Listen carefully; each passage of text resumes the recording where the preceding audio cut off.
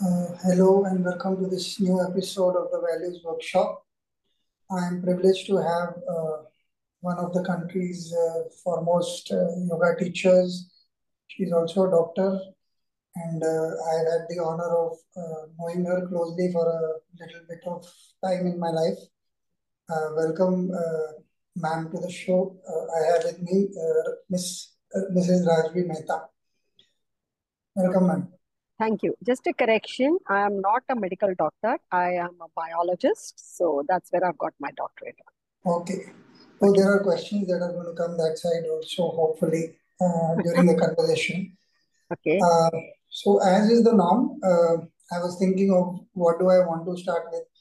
So it is none of the two things that I mentioned about you. It's a personal reading of how I see you or I have seen you over a period of time. So there are two facets of you that I found very fascinating. One is that you're very practical, and the other is that there is also a sense of compassion in whatever you do, or at least I had that sense whenever I've seen you talk to anybody or teach them about yoga or anything at all. So, in everyday discourse, we generally see these two as not reconciling so easily because when people are practical, they tend to be uh, uh, almost emotionless very often. But you don't seem to have this. So, is this cultivated or have you worked upon it? How does this work for you? Or are you even aware that you do this in this manner? I would say I'm not aware that I do it in this manner. For that matter, when you said it, I'm thinking about it. Is that so? So, well, as you say so, yes. The thing is, the subject of yoga. So when we talk of, I have been a student of yoga for a very long period of time since my school days. And it's a very practical subject where philosophy is incorporated. So it's only natural that practicality comes in, because when you study things, you have no idea about the reality. Then you get educated, formal education. But when you see, you find that what I have studied and what real life is often different, and that's where people start getting segregated. So what I have studied through the practice of yoga is that you have to give a solution. So when you see, you have to give the effect. What route you give is not important. What path you take is unimportant, but certain effect. So, say in a yoga class, if somebody comes in and I have a list of asanas that I'm going to do and I do it, but the person is unable to do it, then Okay. what should we do? And most of the cases, that's what happens, because every individual's body is different, age is different, condition is different. So that's where the practicality comes in, and it surely comes in something which is imbibed by looking at my guru, Yogacharya B.K. Sangar. So we just grew up with it. So we saw that all the time. So we thought that's the way to do it. And second thing is, yeah, compassion. Because when you see suffering, it's only natural, and if somebody, so when people come to class, if people come ordering around, you behave okay, you're not there. But when you see suffering and then you see people making an effort, then it's only natural as human beings you reciprocate. So I guess it just goes hand in hand, because unless you're compassionate, you won't be practical. I would say it goes hand in hand. Unless you're not compassionate, you will Hmm. never be practical. You will just do things the way they are. But here you see that I don't have to do it as a job, it's my duty. So then you will see I need to do something so that what I intend to do happens in that person. If it's like a job, then I just have to tick mark. I have done one, two, three, four things. What happens is not my concern. But for me, I believe it's my duty. So I will try my best to my best ability to see, and that I think naturally brings both together. Wonderful. Um, So, on this line of thought itself, another question has just sprung up in my mind. How do you view? Okay, I'll just bring an aspect. When we used to come to you and my wife was ailing, one of the things that I struggled very much, much before we met you, also was the sense of pity that a lot of people showed us. It actually made me angry. I had to work a lot to just accept that Indians are like that, and people walking on the street are going to stare and they will come and they actually came and interfered. They said, "No, you have to tell me what is wrong." And If they were afraid, I was okay. I could understand. But they would actually interfere in our daily life. Much before we came to you, this kept happening. But over a period, I learned that it was their way of expressing their concern. It wasn't really, in a way, trying to interfere with what was happening with us. Uh, so, how do you view pity? I bring this in the context of what you said because a lot of people don't say it, that compassion is practical. Most of the time, it is seen as a soft. It's something that is so soft that it makes you unambitious or may not make you successful in the world.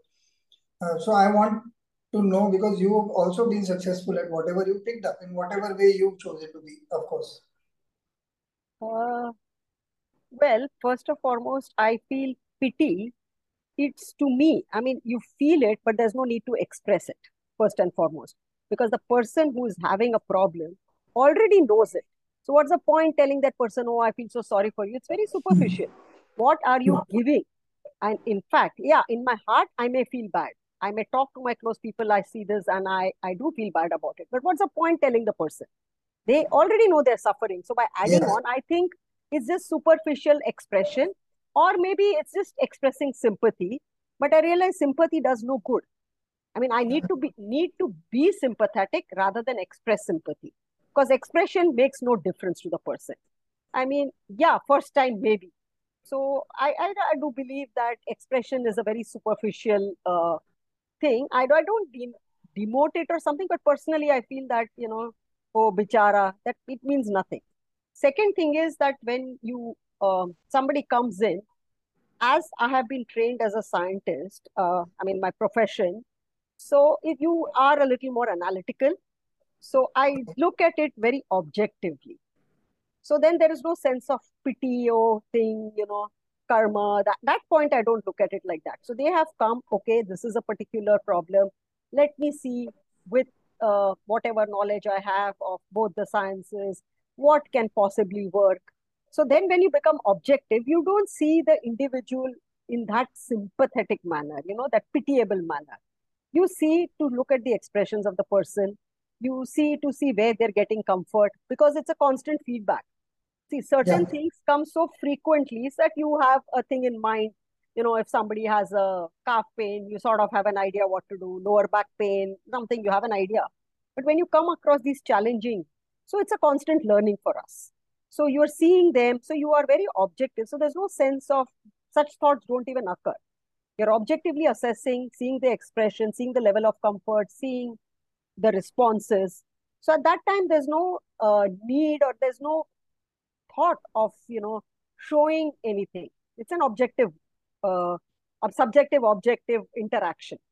So objective thinking, subjective observation, again objective thinking, subjective, and it goes on. So there's a dialogue without words. So in that, there is no place of sympathy or pity or anything. And I think if I be just being, yes, compassion is very different. We need to be compassionate, but pitiable is not what it is. Because when that person is coming in with so much strength and hope, that it is an effort often. So when people come, it inspires us that somebody's taken so much effort, done that, and we cannot just, oh, bichara, and leave it. Then what's the point? You might as well do it over phone. So I very strongly feel that yes, we have to try our best. Obviously, it's not that you succeed, but even if to me, what is success is if today is better than yesterday, that's enough. And over a yeah. period of time, because we are going to have phases. Today is better, tomorrow is worse, and it goes up and down. But in the process, overall, if you feel that the person is more comfortable, happier, what else do we want? And maybe over a period of time, with God's and Guru's grace, if things improve, fine. If not, at least we've tried whatever is possible. Yeah. This is interesting because this brings me to two more aspects that I just realized that I had not noticed was that even with my wife, while she was training with the exercises that were given to her, the asanas that she was doing, there was no sense of helplessness. There was always this sense of purpose, or if I may loosely use the word dignity. So her fight actually we became better individuals. Now, because you were about to describe success, I thought success is living happily for whatever time we've been given. Mhm. as much as we can. Obviously, there are challenges, but in that sense, it did change our mindset towards life itself. So we never approach things with saying whether it would happen or not. It was what is possible at this point of time. Let us just try and do this much. So yeah, thank you for that. I didn't realize that we were also doing this during the phase. We did realize it because there was sense of calm in the way we were approaching things instead of this is an asana that is easy today or not easy today, or today we have this problem or that problem. But it was always seen as problem solution rather than, oh, this is an unsolvable problem that we have for a long time, which we had. We had a clue of how difficult it would get, but it was never, we didn't carry it on our shoulders all the time. Um, Another thing that comes to mind now, one of the things I was thinking when we decided that I was going to talk to you was uh, people who are successful. I have a feeling they are not successful by chance, however good, bad, or whatever sphere they are known for. But they are not ordinary individuals. They have a mind which is extraordinary most of the time, is what my understanding is. Even people who do wrong sometimes. I was watching Scam, so it was the Harshad Mehta story, and his confidence, even in a whatever a fictional take on his life, perhaps, is extraordinary. And I could not believe that somebody can go into each situation knowing that the things are so bad. And I happen to know a lot of other people. But in your case, I my question is, uh, how does one become so finished as a finished in the sense that there is this sense of purpose and confidence and the way you go about things uh, almost consistently, which mostly people who are waver when their emotions take them here and there, they don't give the same vibe. So in your sense, it was always the sense of purpose, and you knew what was going to happen in the class, and everybody was on their aware alert mode, if I were to call it that, because you were so, and without being tense about it. So again, did you start like that? Did it change overnight, or how did that come to be? To be honest, now that you mention all this, yeah, but honestly, I think, possibly yoga and my Guruji BK Sangar, and my parents have played a very big role in this. So, literally, see, when you start something very young, there is never a situation where there's a change in life. When you start older, you have something to compare with. Oh, I was like this and I became like this. This is what is just natural. So, I mean, now you mention, I would say, what is yoga all about? Being in the moment, being in the present. So, that's exactly what we have been taught. So, when we were taught, or we are being taught, so even today we are students. So, when Guruji would teach us, and that's gone on for decades, we are very fortunate to have had Guruji BK Sangha teaching for many decades, literally we've been part of the class. So it was, you were always there in the moment, do this, and you were doing it, and then you're observing and you're going. So this is how we saw life as. So while practicing, if you're focusing on your big toe and say why your hand is going back, so you learn to extend your mind from the big toe, not shift it. Otherwise, your mind shifts from the big toe to the mind, and that is like a pendulum. So your emotions shift, the mind shifts, the consciousness shifts. But when you're practicing, if you extend the mind, so that's what we were taught in the asana class, but that was the training that was happening back in the background as an individual. So that's how life went on. So, okay, there is a condition. How do you handle it? You handle it, then you say, your mind goes. So you sort of learn to be. So that's what Guruji always said. Asanas actually help you to be in the state of neutrality. And that is yoga, being in a state of neutrality. There is no duality. There is samatvam, as the Gita would say. So, what we are talking about is like while you're going, of course, we are not so stable. We are not yogis, we are practitioners. So, there is a swing, but the effects are not that much.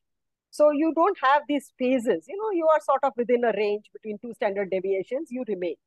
And most of the time it is there. Of course, there would be phases, but you sort of in in advertently learn to have these kind of a balanced state. Now that you mention it, I wouldn't say that I have had it, but you mention it. So I think a lot of this has come as a part of being a student. of yoga, and that is good fortune and Guruji. And that's where you just learn this. So it is just normal to us. So if we teach, I mean, the first thing is if you are teaching, it is taught that you have to be totally into it. There is no way if a teacher would give instructions and not look at the students. We've had it.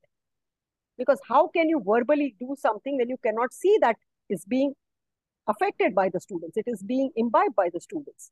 So then you might as well put a tape recorder. Why should you be there in class? So automatically you develop those skills over the years.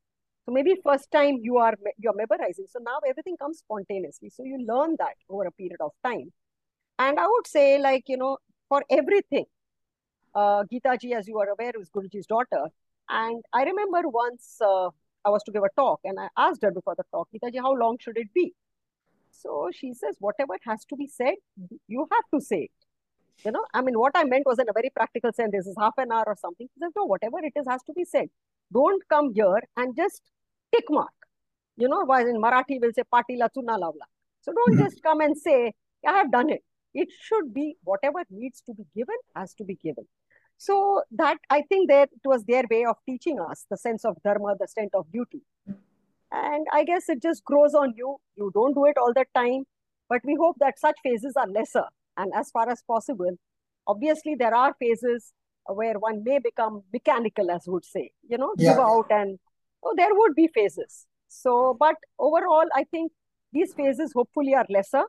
And we do realize in our conscience that yes, some today it has been like this at times, but most of the times, it's just natural to get involved. So that's why I always say teaching of yoga in Guruji's tradition, in the Iyengar method, there are no instructors because instruction is one-sided. You instruct what happens. So they're all teachers. You instruct, you observe, then the next instruction comes. So there's always unspoken dialogues, although the student doesn't get much chance to speak, but there is an unspoken dialogue between the teacher and student all the time. And naturally, if there is a dialogue, you have to be alert. I mean, mind can't go to sleep and then you start. You can't have a dialogue in such cases. So that's how it works. Um, can you go back to a time when you did not have this faculty? Maybe just to give us an example of where you were perhaps reprimanded or were inattentive as a kid in something, a story which kind of exemplifies what you're talking about. Well, I don't think so because, like I said, I started yoga when I was very young. And yoga, in the sense, Guruji used to come to Mumbai every weekend. So my father had started when I was 6 or 7. So we grew up using stories about Guruji. You would go to Sunday class, come back and talk about Guruji. So I'd never met him, but you heard about him. And there was something different about it. It was something you look forward to. And then when we were a little older, me and my brother and sisters, we started attending the classes. So Sunday to Sunday, we went for those classes. So there was no idea because you're in the growing up phase. So there's no Yeah, idea yeah. where you had any idea whether you were like this or you weren't like this. It just happened. So yeah, sometimes people would say, we would have the class on Sunday and people would go to picnics. Now somebody asks, why did you go? So we have no answer why we went. I mean, possibly at that age and those times, if somebody said you had to go, your parents said you went. And then Yeah. later, they didn't have to force or tell us. Something kept us going. Now I have no answer what kept us going. Maybe something in our past or whatever it Yeah. is. Something kept us going. Maybe although there would be body aches and pains, you couldn't laugh the next day because your abdominal muscles, and every week you were Yeah. discovering new muscles. But that didn't deter. So I guess you just sort of, you didn't Okay. realize you were doing anything special or something special was happening to you, or whether it was the genes. I have no clue. But I would say over a period of time, when you see people in the same phase as you, friends or colleagues, and then you realize maybe it's the yoga. So, for example, I would say I decided, I mean, I was very fascinated with the mountains. So I said, okay, I had no idea. And some people were going, so directly decided to go on a mountaineering course. Now, I was quite ignorant that these mountaineering courses are tough. They are run by the defense, the military, with their enormous discipline. And having grown up in Bombay, you have never seen that level of discipline, which is there in the True. services. And I was very skinny then, possibly I weighed about 35, 36 kilos. And I went there and they had asked, running so much, swimming, but they didn't check. So I possibly didn't even try, and I landed up there. And then the first day, they made us do some exercises, on the ground, and I landed up sort of having a cut. There was some stone. Now I said, as it is, when I went, people were not very happy to see me because they wondered, you're going to go for a month, you're going to carry 20, 25 kgs on your back at some point of time, and uh, you're going to go to an altitude of 17,000. So, and somebody who has not trained, I mean, the only Yeah. thing I did was yoga. So I didn't complain because I said, look, you're already complaining, and having lived on the plains, you have no clue. Then later, I realized that we started with a batch of 60, but finally only 18 or 19 made it to the height gaining they took us. And I believe that it was all about the mind than the body. So that's where you realize, like, those who were definitely, most were, I would say 80% were more physically fitter than me in external appearance. They were sports people, etc. Of course, the True. mountain people were totally different. They have it in them, they're used to the altitudes. But I realized that it was all about the mind at a point. And that's where you realize the mental strength, possibly, I very strongly believe, came from yoga. So, I felt, yeah, it was good to complete it. And that also gave you a lot of sense of realizing how many things in life we take it for granted, which don't necessarily are so many things which we feel are necessary are not really necessary. So I felt that it gives a lot of grounding, and maybe most children or teenagers should be exposed to this because Yeah. today with the standard of living improving, smaller families, parents want to give the best to their children, see that they have no difficulties in life. If the parents have had difficulties, they're extra careful. And I feel that if the children don't learn to fall, how will they learn to get up? So when they are young, if they fall, they'll get up. But when they get older, I mean, today, if somebody in their 30s, 40s, 50s, 70s falls, it's very difficult to get up. So if they have learned it, they know. So I think all this does help in, developing an individual, what they do. Uh, can you there is one aspect, this also connects back to the first part of the question, which was the about the practicality part of it. Although you have deferred this attribute coming to you from yoga, very often, very few friends, of late, all my friends are mostly meditators, and also we don't go into this emotional trauma bit of too many things. But the more I go outside my immediate circle and deal with people, I find these superficial experiences or exploration or talks uh, are very important to a lot of people if you make the right noises. And so, have you been ever looked down upon saying that you never show any emotion and you are not like within your friends or growing up with certain people? This is a random question, but it is just to say that as you're growing, you're also becoming a certain kind of person. And then, or were people around you always like that, stable and No, even they were. I mean, obviously, everybody, even you would have your own ups and downs. It's not yeah, that you are also going to be stable. You will have your phases, but possibly the graph is not too much to show. yeah, And true. yes, there are people who may have, but it didn't really, I don't even realize it because it was unimportant. I mean, what does it really matter what people say? So possibly if they've said it, it's not registered. So most of the time, I mean, if you say your friends are those who have similar thinking or who sort of are with you. So it doesn't matter. They know you are like this, A is like this, B is like this, and you just sort of get along with it. So Yeah. I would say that even in science, for example, when you're really getting into your research, you have certain attributes. Only then you survive. Otherwise, you leave it. So when you are into science, there is a lot of discipline that comes in. There is that inquiring mind that comes in. You know, the articulation comes in. So you just learn on the way to handle it. So Okay. possibly people around you are know you as it is. So even if they comment or if they would have commented, possibly I don't even remember about it because just the expression and all, at some point I mean, everybody knows. Even a small, knows that this is just said, oh, how cute. And how cute. The way you say it expresses what you actually feel. Yeah. So you sort of read through it and all these things didn't really matter. Okay. Uh, how did you choose science, or was it by chance, or what happened in your academic this that convinced you that you wanted to walk that route? Well, I wouldn't say I would have planned everything, because you do know that things planned don't essentially happen. So I possibly, I mean, it wasn't too far thinking or, planning, and so it didn't work.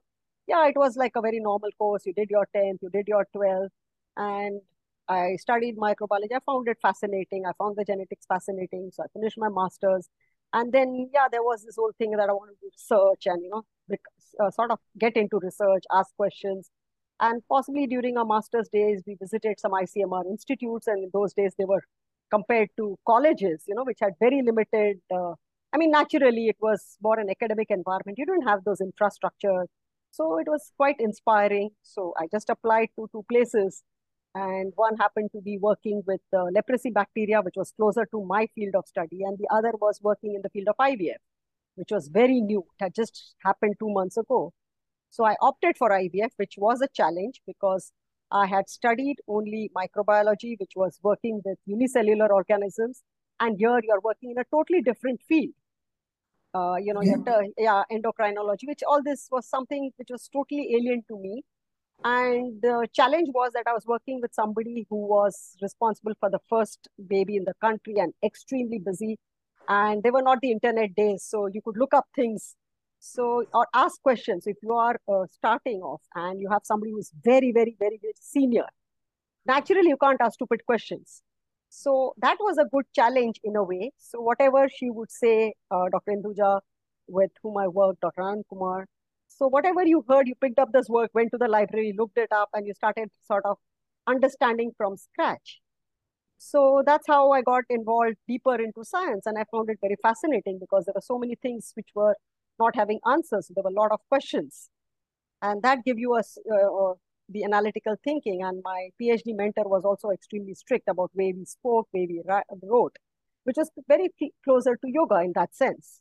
So even if you made some, I remember writing something that we recruited so many, saying you didn't recruit them, you enrolled them. So these small things started giving you a lot of clarity of thought of how you wrote, and that was possibly one of the tough trainings. So we had to write what project we were to do, and it was some 20 pages. You would possibly see the first paragraph and throw it away. It's not written correctly with some corrections, and you went again and you went again. So that gave a lot of patience, and then you realized later that, oh, how clear it should be. So that gives you, the way science should be. And possibly same time yoga was helping it. So I think both went helping you get that clarity. And here you are objectively seeing that you get clarity. So I presume that it both worked with each other. So the stresses, the perception of stress was much lesser, but at the same time, yoga brought you down. So you had an intellectual growth, you had an emotional growth, both phases. So that's how science came in, and then I did whatever was possible with science and continue to do so. Uh, there are two questions that are coming to mind. One question I wanted to ask you, you said you couldn't ask stupid questions. Yeah. In a day and age where people get overawed by a lot of things very quickly, uh, whatever little I've heard of Iyengar Guruji and his personality, even the photographs I've seen, there is a certain sense of no nonsense about him. So, could you tell us a bit about how you went about learning and what was the procedure, how he taught? Also, because my kid is now a teenager in the last year of school, and whatever I see of other friends who have kids in school, and it's it's very A for apple almost. We are almost not breeding an environment of knowledge. It's more of uh, memorization of some kind, or uh, they are not free thinkers in the real sense, and they are not even being challenged unless they are being challenged on how can you crack these three chapters in a manner where you can reproduce it in the papers that you are giving. How were your learning days? A little bit about that, and Yeah. what did that you inculcated in your own style, having learned the way you did? Yeah, what you say is very true that, academic education often has been, I believe it's changing now, but it Yeah, has it is. always been that it was possibly culturally, it was by rote learning and people sort of threw it out.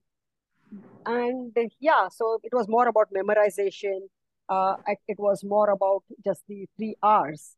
And as now more and more people are coming out that that was possibly in the night, not the right education system. I mean, there was a time where our scriptures, etc., were not even in the 70s and 80s for that matter, not really looked up to. There was this whole sense we still had the white skin syndrome, as I call it, where you take from the both. So I guess yes, that was there, but I guess at some point you get the freedom to think. So maybe sometimes in school, sometimes in college, sometimes afterwards. So sometimes you do get it. As far as yoga is concerned, yes, Guruji has been very, very strict. I mean, as far as class is concerned, he could not tolerate any nonsense. For him, the subject was sacred, the subject was divine. And if somebody took it casually, he couldn't tolerate it. That's for sure. He would tolerate anything, but a very casual approach. Sorry. So I would say when I started, like I said, I started, going to classes. I don't think he must have. I felt he must have looked at me for at least 4, 5, 6 years. Obviously, he was there. The class was not very big. There were 30 people or so, 30, 35 people. So obviously, he was seeing me, but never. So one point, then I went Sunday to Sunday. Obviously, there was not much involvement or anything. You just did it.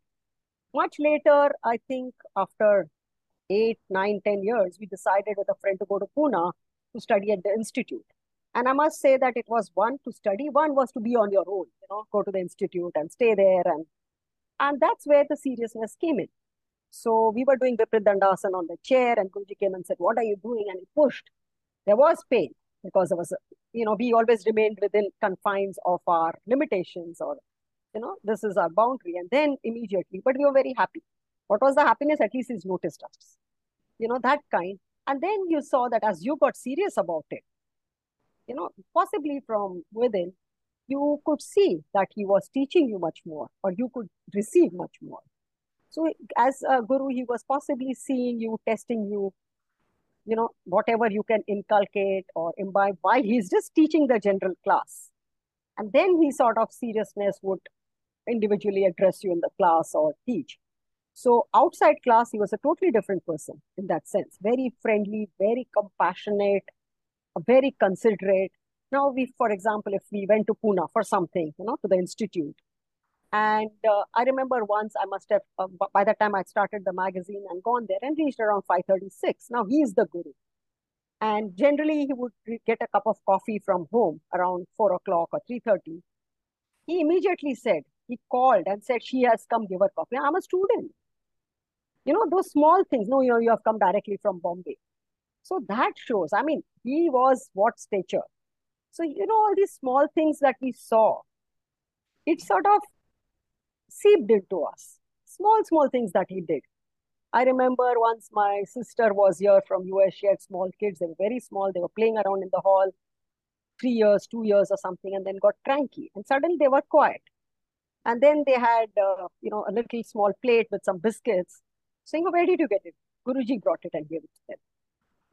So you see that the small, I mean, it was not that they are disturbing. They were, so we saw these. You learned so much from him, not essentially being in class or through the instructions, many, many such incidents. So, but as far as yoga is concerned, he was literally, he didn't do yoga. He was in yoga all the time. Whatever age, whatever he was, so there was no, see, normally when you know a person, initially you may be awed by the person, you may be awed by the stories you have heard about the person. As you go closer, as you know the person, you start seeing the limitations, but you accept it because you have been inspired or you have respect. But as you know more, you see it. In this Yeah. case, the more you started knowing him, the more you realized that, there was something very powerful about him. Absolutely zero duality, absolutely the simplicity. It's unimaginable the kind of simplicity he had, the kind of access he had to people. Because later, as you grow and you meet more people, you see that they are surrounded by a group of people. There is some group which is there. There is not much transparency. You don't see what's happening. In his case, the house was always open. When people traveled, his doors were open. He would, I had the opportunity to travel with him, not as much as some of the others, but yes, a lot in within India, many times, and then China. And he wouldn't eat. Whatever they would give, say, come on, all of you, we eat together. So, another example, now in China, when we went, he was 92. Okay. And he was literally treated, he was like a rock star. I believe me, there were crowds of people coming in. So we had to form a chain so that, we were worried that somebody should not push him. I mean, age is there. And, Yeah. they were so enthusiastic. And in that phase, so after the class, he slept and his grandson was staying with him. And then at night, we were 7, 8 of us, we were talking. We see that Guruji has gone to sleep. There, the intercom rings and it's Guruji. So normally that hotel guy would get a glass of milk or something. So Kaushik said that I've told him not to send it because Guruji's gone to sleep. He doesn't want the milk. He rings the bell. Guruji goes and opens the door. Then he phones Kaushik, this man has come, do you want it? And then he says, okay, he answers him and very politely, quietly. Now, somebody possibly it was me, I would have got irritated. I've gone to sleep, why haven't you? I mean, they're small incidents. So even once I remember there was a phone call at the institute asking for whether tomorrow was a holiday. Now it has been announced. There were notices. He quietly answers. People don't even know it is DBK Sanger answering the phone call because he's sitting there, he picks it up. So that level of humility and simplicity, also it appeared that he was very strong. Yes, he was no nonsense. Geetaji was no nonsense when it came to the subject. But otherwise, he was absolutely grounded.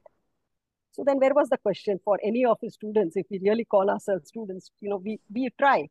And there was a warning he gave that everybody as they go on the path, you get certain attributes, you get certain qualities, which is the practice gives it to you. And then he would say that many people who go on this path have a fall. And he would say you have two avenues, Bhoga and Apavarga. If you unknowingly or intentionally select the path of Bhoga, you get carried away by all the things that people tell you about you. You're on the path of Bhoga. So yoga does give us. So you get certain things. So people say it, and it's very easy for us teachers. Now, if somebody has some knee pain and you cure it, and this person has gone to 5 different orthopedics, so I can feel, oh, what the orthopedic didn't teach, I taught. So I'm greater. But the fact is, we are just messengers. We have picked it up from there and we are putting it here. We are couriers. So where's the question of the sense? Yeah, for a moment you feel good. Okay, that person feels that there is that little high, but it doesn't last long. So, it has to come down. So for us, wherever we met him, and like I said, we had the good fortune to be with him for nearly 30, 35 years. So even if there was a scope of us going in that direction, we would immediately be brought down.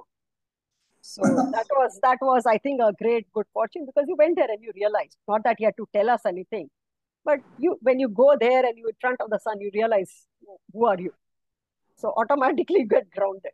And that was the good fortune that he came here. And then Pune being so close, we went so frequently. So naturally.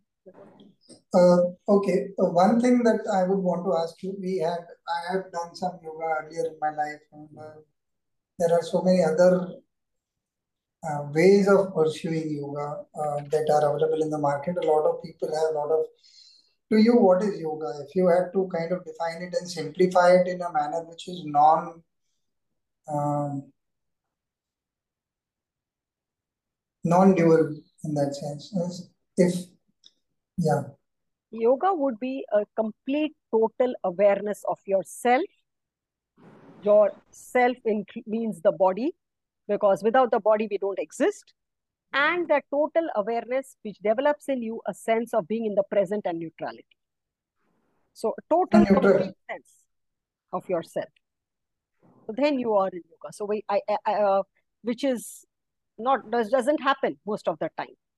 You can't be totally aware, maybe in the asana, but maybe if little by little by little it spreads. So then you develop with this total sense of awareness, the ability to be in the present actually makes a big difference, because most of the time the past haunts us, past generates fear, and the future creates anxiety. So if we learn to live, and that's what would happen in class, because there is no chance, the way we are taught and the way this tradition works, you barely have a chance to sway. You are fully in the asana, what you're doing, or you're fully within the pranayama you're doing. Yes, there would be phases of wandering, but because you're fully there, you sort of develop certain attributes within you. So it's like being totally aware. So it's not about flexibility or what people see. Sometimes, people would sort of tag this is physical. I mean, there's nothing like physical. How can the body and mind be separated? Can the body exist without the mind? Or can the mind is free? So when both are in unison, and that's where, so even if you are practicing meditation, the body comes into picture. Because if your body slouches, mind wanders. So where's the meditation? So when the mind, so as Guruji would define, dharana is a center of focus. And when that same focus spreads all across without dilution, dharana turns to dhyana. So that's all Ashtanga Yoga. But it all happens. So when you're doing an asana, so if you extend the hand, if I extend the hand, where is it? All the awareness is here. So you extend. Now you will see immediately the mind starts changing. So you extend. I need to feel. Why do I feel only index? Why do I feel the little finger? And that's where the postural changes, mind gets absorbed. So it evolves. So you can do it, say, in Tadasana, Urdhvastasana. Now to get that state in a more complex condition, poses, say backward or forward. So as the poses get complex, you start realizing that you have to work a little more. So as I often say, people like the Yoga Sutra says, Sthiram Sukham Asanam. Sthirata is stability. Sukhata is a sense of pleasure, joy, comfort. And asana, loosely translated as posture. Now, how do you translate it? Being in any comfortable position. So I am within the confines of my comfort. Or being comfortable in any position. That's all the difference. So that's why there was challenge, and that's what Guruji on side, because Guruji studied practical first. He started when he was 15 and 16. There was no philosophy taught. He never was taught sutras or yoga sutras, nothing. But through the practice, then as he got older, he started reading the texts, many texts, all the texts on yoga. And then he said, is what am I doing matching what the text says? So if the text says, so if I was an intellectual and I'm reading an armchair yogi, as one would say, you'll say Stiram Sukham Asam is being comfortable, being in any comfortable position. So if I'm comfortable here, I don't go beyond. But being comfortable in any position was a big lesson in life. So gradually you start breaking the boundaries. And that is the reason that this tradition went across, because people realized it was transforming them. It was their ability, their perceptions, the way they looked at life was transforming to such an extent, and nobody realized it. So, if you ask anybody, you will say, yes, there has been a transformation. When did it happen? The answer is very difficult because it's so slow. It is happening. You can't pinpoint and say, I was at this crossroad and I took this decision. So, say, for example, if people eat non-vegetarian food, Guruji has never ever said, don't eat this or eat this. He's saying, what business? I grew up, when I was growing up, I didn't even have food. So who am I to say to be choosy about food? So he never advised anybody on food.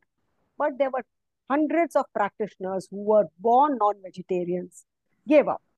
If you ask them, they said, well, not any specific reason. Somehow, we lost interest. We felt it was affecting our practice. We felt this. And that's how. So that is, this is one aspect, dietary aspect. There are so many aspects about us. The emotional, the anger, the thought. I mean, there are hundreds of attributes a human being has. And you see, they start getting transformed. This is obvious. And there's no specific reason they did it. Like people have a reason, religious reason, or they have decided because of some tapa or, some ailments, you decide I give up. There's nothing like that. It's just gradual. So Parsis, Americans, Europeans, anybody who have grown up like that. So that shows that there is some transformation occurring, which is taking you on a different course of life.